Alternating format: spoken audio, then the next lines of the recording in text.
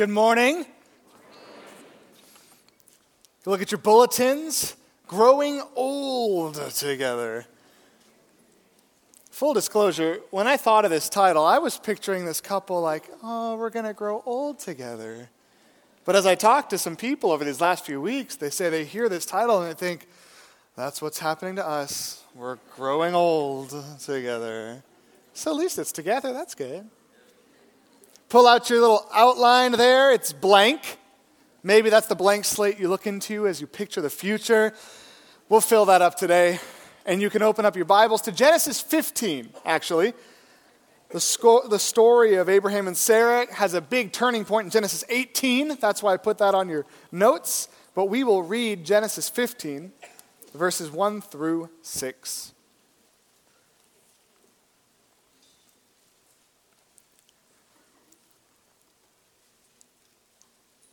I told the first service that there is a contest going on. It starts at 1 p.m. today. On the bulletin, there is a photograph of a pair of hands. If you recognize those hands and email me and are correct, the first email after 1 o'clock gets a Cafe 4 gift card. They're not that old, so don't think they're like ancient people. Just wanted to keep you guys in the loop. This is Genesis 15, 1 through 6. After this, the word of the Lord came to Abram, that's Abraham, in a vision. Do not be afraid, Abram. I am your shield, your very great reward. But Abram said, Sovereign Lord, what can you give me since I remain childless? And the one who will inherit my estate is Eliezer of Damascus. And Abram said, You have given me no children, so a servant in my household will be my heir. Then the word of the Lord came to him. This man will not be your heir, but a son who is your own flesh and blood will be your heir. He took him outside and said, Look up at the sky and count the stars, if indeed you can count them. Then he said to him, So shall your offspring be. Abram believed the Lord, and he credited it to him as righteousness.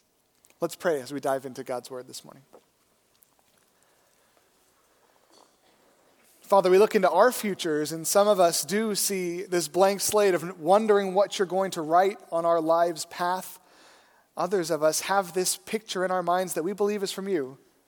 We desire to grow old together with our spouse or grow into a legacy with our family.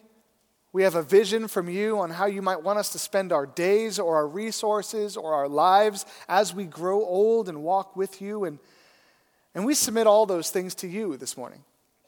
Even the vision that you've given us, we give it back to you and say, Lord, we pray that you would direct our paths into whatever the future holds for us. We thank you for this story of Abraham and Sarah, this model of faithfulness as to a couple that clung to you as you took them on a journey to discover the vision that you had for their future. We pray these things in Jesus' name. Amen. When God speaks to you, He's doing something. You can write that down if you want to, but you might not forget that one. When God speaks to you, He's doing something. Sometimes we read the word and all of a sudden something jumps out on us and we know, okay, God's doing something here. I'm convicted about this. Sometimes we sit in a service like this and it seems like the whole thing has been tailored to us. Has that happened to you before? It's like the message and the music and the wrap-up and the announcements even are like pointing at you and you think, who told them about me? In those moments, we know that God is doing something in our lives, and sometimes we don't know what it is. This week, I was at Lake Chabot and was walking, and I thought, I'm going to walk around the lake. And I made it about a mile and said, I'm going to walk about a mile and a half. And when I got about a mile into it, I was praying, and I was thinking about this message, and all of a sudden, this idea popped into my head that I knew wasn't from me. And it wasn't a brilliant idea. I just knew it wasn't an idea that was for me. And I thought, could this be from the Lord? And so I just kind of stopped on the pathway and sat down on this bench there and prayed for a moment and said, God, I don't know what you're doing with this thought inside of my heart. It might turn into something. It might be nothing. But I think there's something here.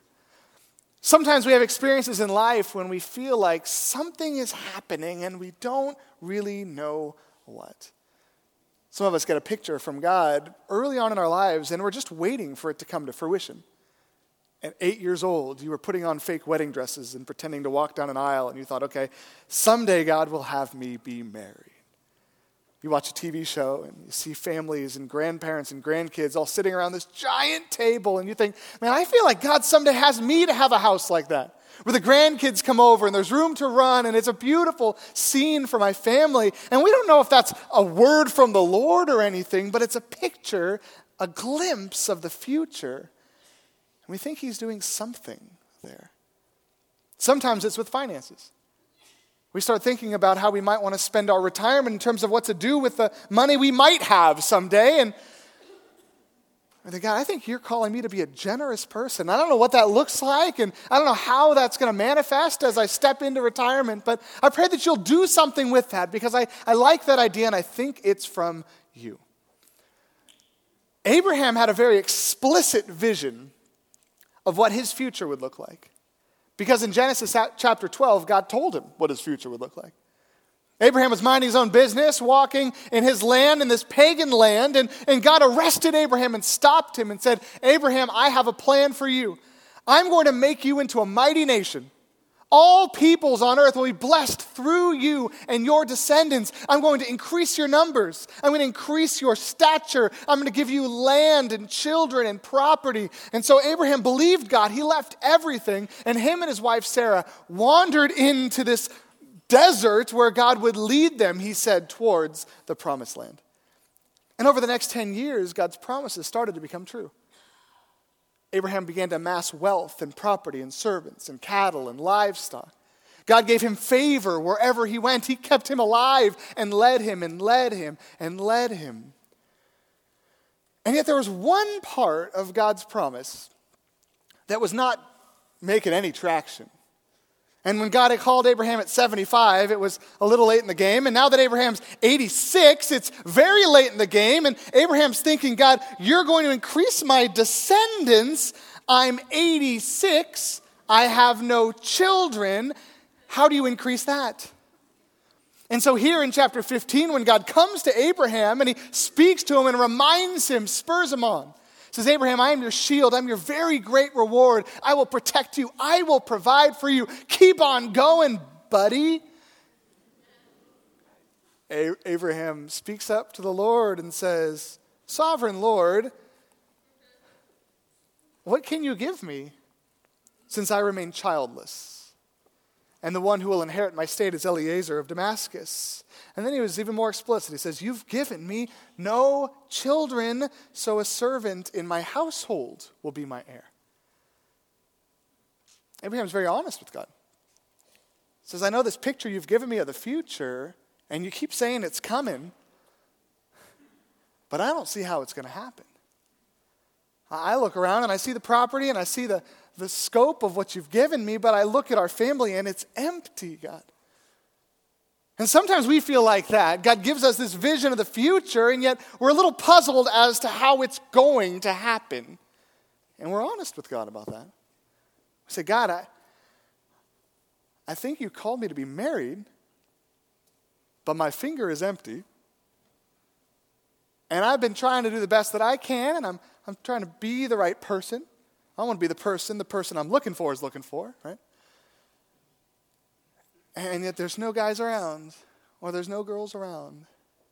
Or just like Abraham's situation. You've always pictured in your mind this family with kids and grandkids, but as long as you and your wife have been trying to have kids, nothing's happening. You've gone to the doctor, and you've gone to the Lord, and you've said, God, I feel like this vision that you've given us for our future is from you, and yet I don't know how this is going to happen. God comes back to Abraham and he says, no, it's not going to be through this guy Eliezer of Damascus. He says, a son that is your own flesh and blood will be your heir. He takes him outside and says, look up at the sky. If you can count the stars, that's how many offspring you will have. So Abraham believed the Lord, and it was credited to him as righteousness. I can't imagine how awkward the conversation that Abraham and Sarah had after that was. 86 and 77 or so, sitting down around the dinner table, and Abraham says, I talked to the Lord today. About, our stuff with the kids and us being, grandparent age and not having any children of our own. And Sarah's like, what did he say? Is Eliezer getting everything? It's like, no.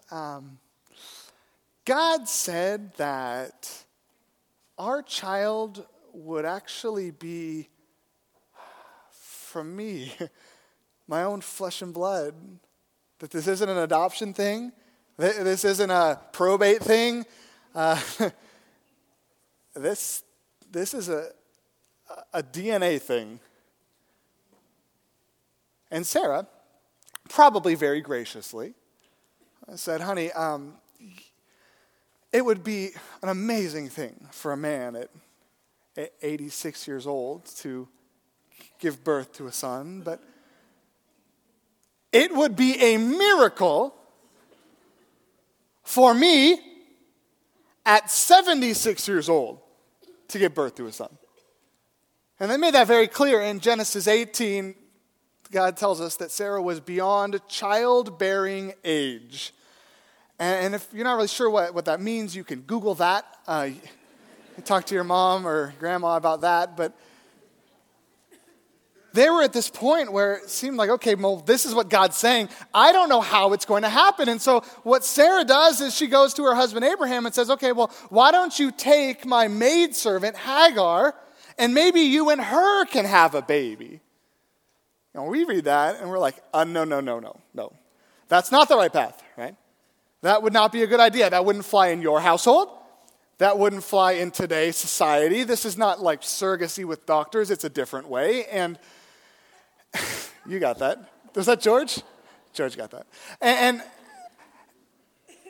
yet it's interesting, back in those times, this is kind of how people did things. You look at the 12 patriarchs, Jacob had his 12 sons, they became the 12 tribes of Israel. They were fathered by one guy and 4 moms, 2 wives, a different story, and 2 kind of maidservant women of the wives. And that was kind of how the culture did it, was that when you wanted to increase your family or when you were unable to have biological children, you would have babies with other women in your household staff, and that's how you'd populate your family. And so we read that and we think, okay, that's wrong, and that's probably wrong, but that's not the application. Pens up, don't write that. But what's fascinating to me is that when you read the stories of the Old Testament and you see the culture that Abraham and Sarah lived in, it's fascinating to me that they had not done that yet.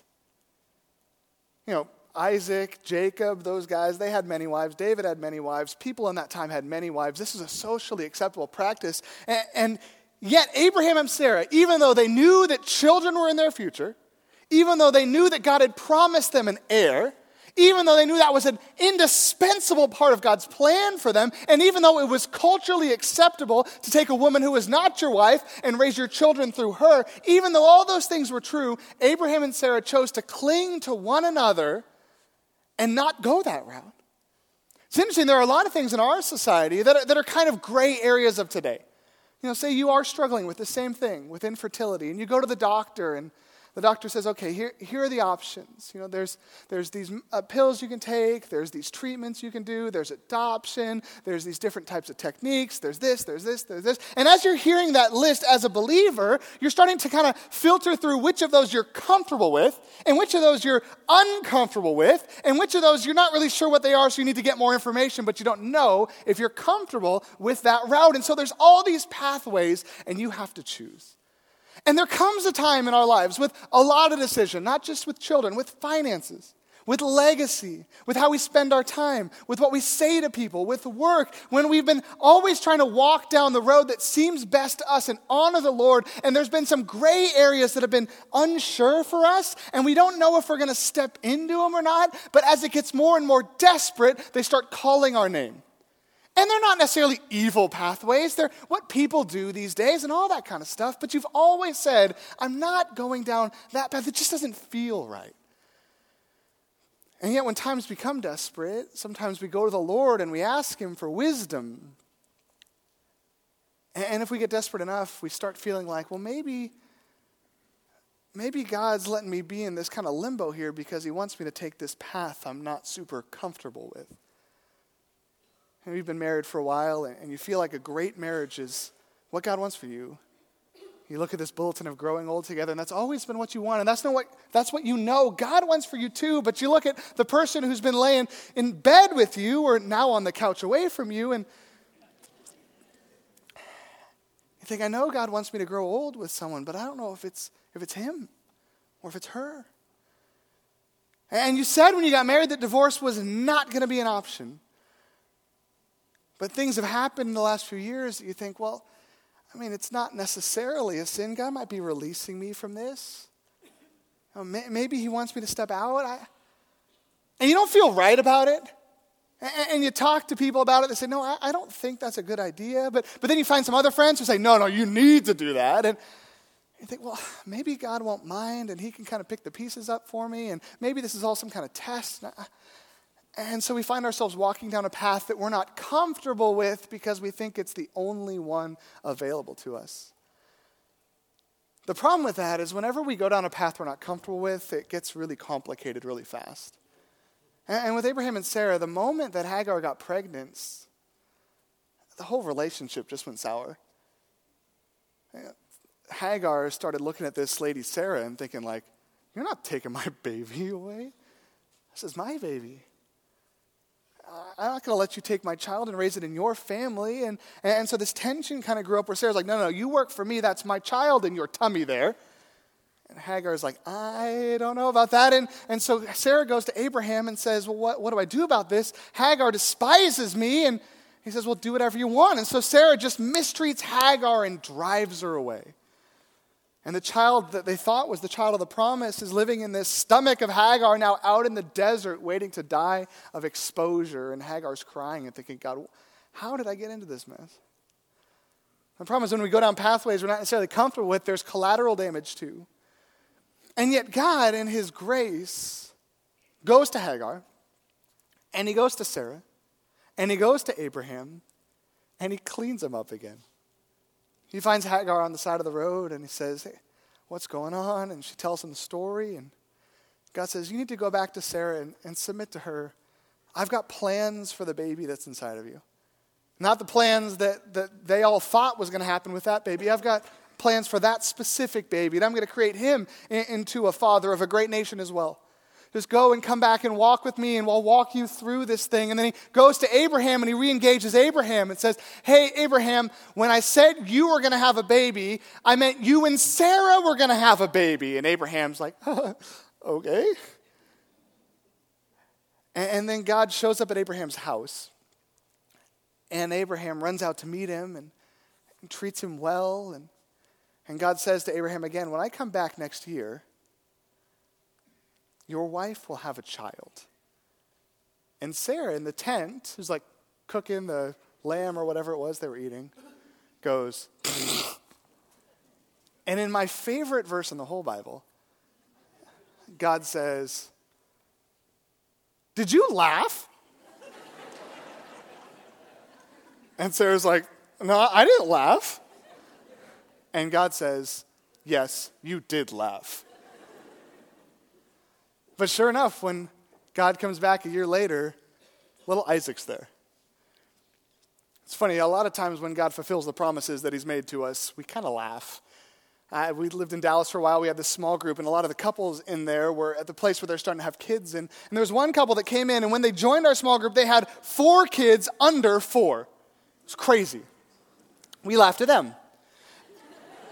We said, are they twins? No twins. How did you do that? How is that physically, biologically possible? All that kind of stuff. And they said, okay, here's the story. We were in Florida, and we couldn't have kids. We went through all these treatments. Nothing worked. In vitro, all that. All this money, all this time, nothing. And so finally we said, what are we doing? Like, there's so many kids in the world who need families. Let's adopt. And so they fly to Russia to pick up this baby that they adopted. And on the way, the wife's feeling sick. And then they had 2 babies because she was pregnant. That's what I should have said that more explicitly. And then they get home and they're like, okay, this is a miracle. Now we've got 2 kids. Like, we should adopt a 3rd one, complete our family, right? And so a couple years later, they go back to Russia to pick up another daughter, and then they come back, and she's pregnant again. And they laughed. Another couple in our small group had the same issues going on, and they decided to adopt 2 boys from the foster system in Dallas. And as they walked through that process, started raising these kids, all of a sudden, boom, pregnant. And then boom, pregnant. Now they've got 4 kids under 8, I think, so that's where I'm at. My wife and I have never really experienced that side of the story. We tend to have a lot of children easily, and so we have 4 kids under 8, and they're about 2 years apart. And after the 3rd boy, my wife was like trying to keep her strength together because the girl just wasn't coming, And we find out because we like to torture ourselves what we're having. And so we go 20 weeks in, we go to this sonogram, and Jessica's been praying about this. God, this 4th, let it be a boy. Let it be a girl. We've got enough boys. I just want to use this tiara for something, right? And so she's praying about it, and she said she'd been praying for weeks about this, and all of a sudden, right before we go to the sonogram, it was like God blindsided her and said, honey, it's another boy. And so we get there, and sure enough, the sonogram text says, yeah, it's a boy. And we laughed, and she cried, and we laughed. And we named him Braden Isaac Strange, because Isaac means he laughs. Abraham and Sarah named their child Isaac because they felt like God was laughing at them in the best way possible. They had gone all over the place trying to fulfill his promises their way. And God is saying, if you just would have waited, until you were in your 90s, I would have given you what I said I was going to give you. Genesis chapter 20, 22.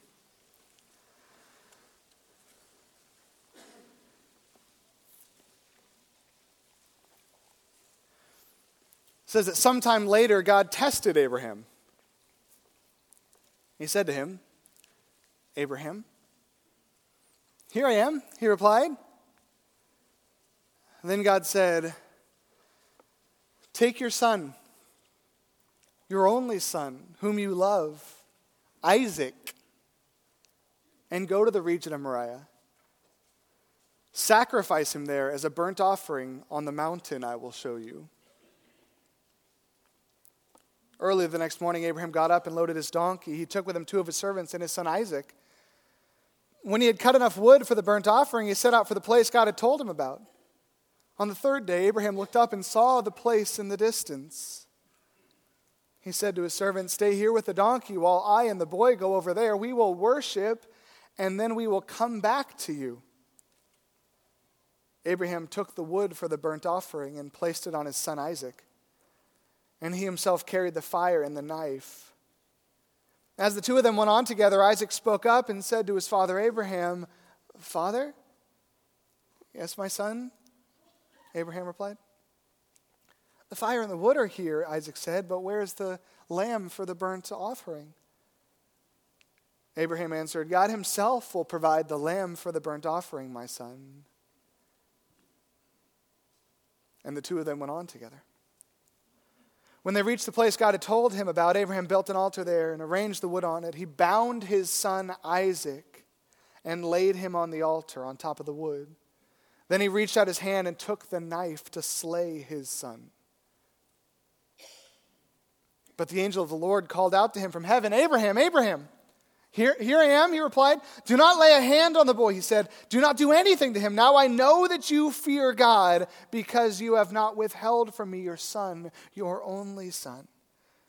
Abraham looked up, and in the thicket he saw a ram caught by its horns. He went over and took the ram and sacrificed it as a burnt offering instead of his son. So Abraham called that place, the Lord will provide.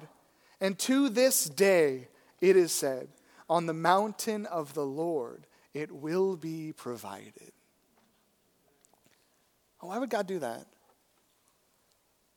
Why would God spend so many years bringing this miracle child into the world so that all could celebrate the generosity and goodness of the God who fulfills his promises, and then come back to Abraham and says, take this gift that I gave you, this promise you've been waiting for, this thing you've been chasing your whole life, and slit its throat and light it on fire.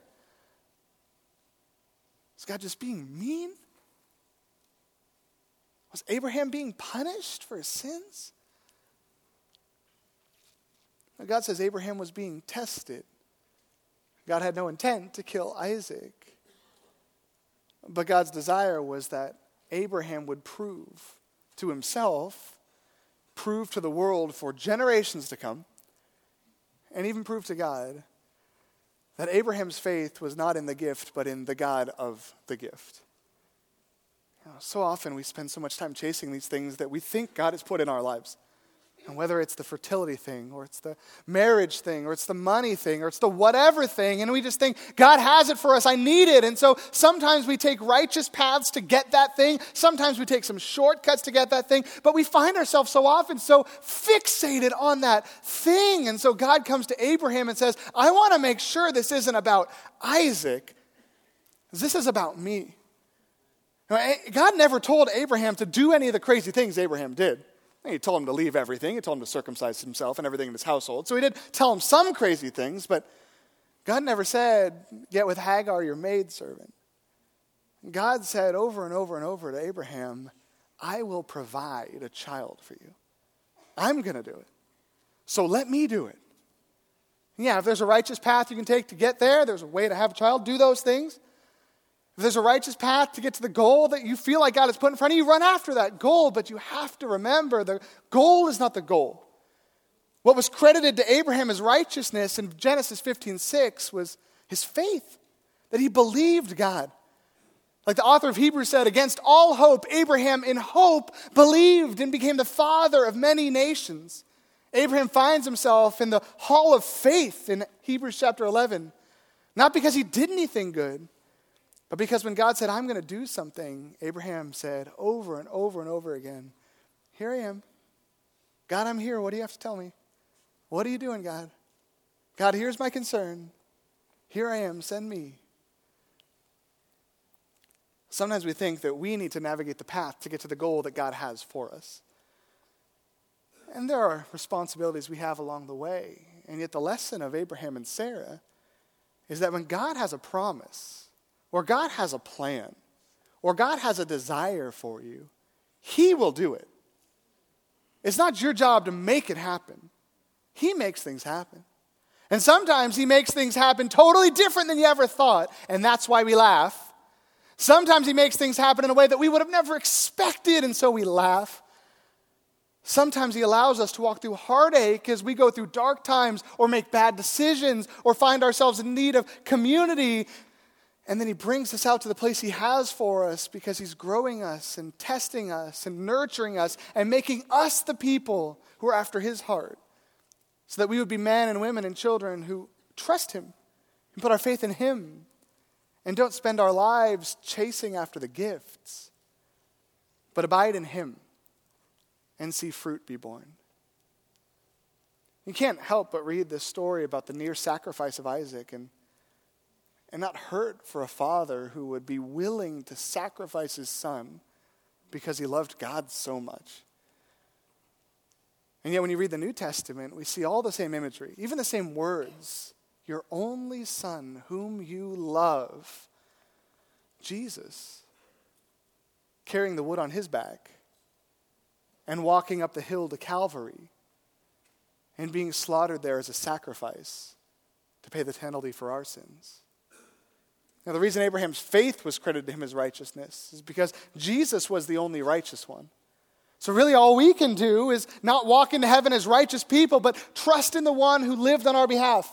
Trust on the one who was slaughtered on that hill. Trust in the one who raised himself from the grave, who has power over life and death, who breathes life into our lives and fulfills his promises. Now, I love how this Genesis 22 account ends. Abraham called that place, the Lord will provide. And to this day it is said, on the mountain of the Lord it will be provided. The only thing's different for us as Christians reading this verse is To this day it is said, on the mountain of the Lord it has been provided.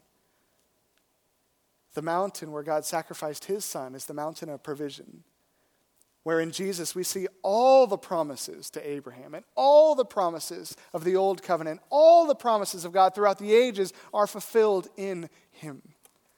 When Paul talks about Jesus, he refers to Jesus as the seed of Abraham, the fulfillment of the promise that God made in Genesis 12 and Genesis 15, that he is the one that from Jesus all nations of the earth will be blessed.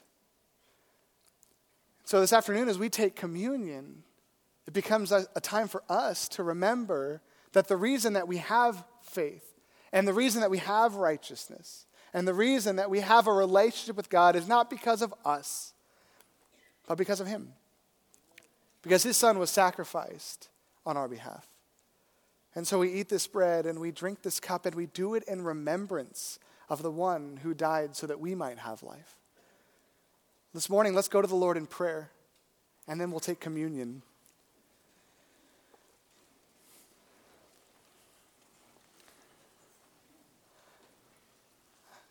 This morning, as the ushers come forward and we prepare to receive this communion meal, let's take a time together and reflect on where this resonates with our lives. Where is the promise from God that you're waiting on? And how can you cling to him and not the thing that you've been waiting for? In a few moments, as you hold this communion cup and this bread in your hands, remember the death of Jesus, that his death brings you life, that by his stripes are you healed, that any promise of God is fulfilled in him, and so he has the power and the goodness to bring you into every good place. Spend some time with him this morning, and we'll take communion in a moment. Let me pray. Father, we thank you for this opportunity to come before you. And as we hold these elements in a few moments, we're reminded of your son who walked up that mountain in view of his father and was sacrificed for us. We thank you that you are a God who keeps his promises. That 2,000 years after Abraham walked up that hill and God said, no, keep your son. Father, your own son walked up that hill. And he was slaughtered there so that his blood would be effective for our righteousness. We don't understand it and we have a hard time believing it sometimes, and yet we thank you that you are a faithful God. We pray that we would cling to you in all things. We would seek the giver and not the gifts. And that as we trust you and abide in you, much fruit would be born in our lives, and we would see communities and generations impacted around us as we merely trust in you. We pray these things in Jesus' name. Amen.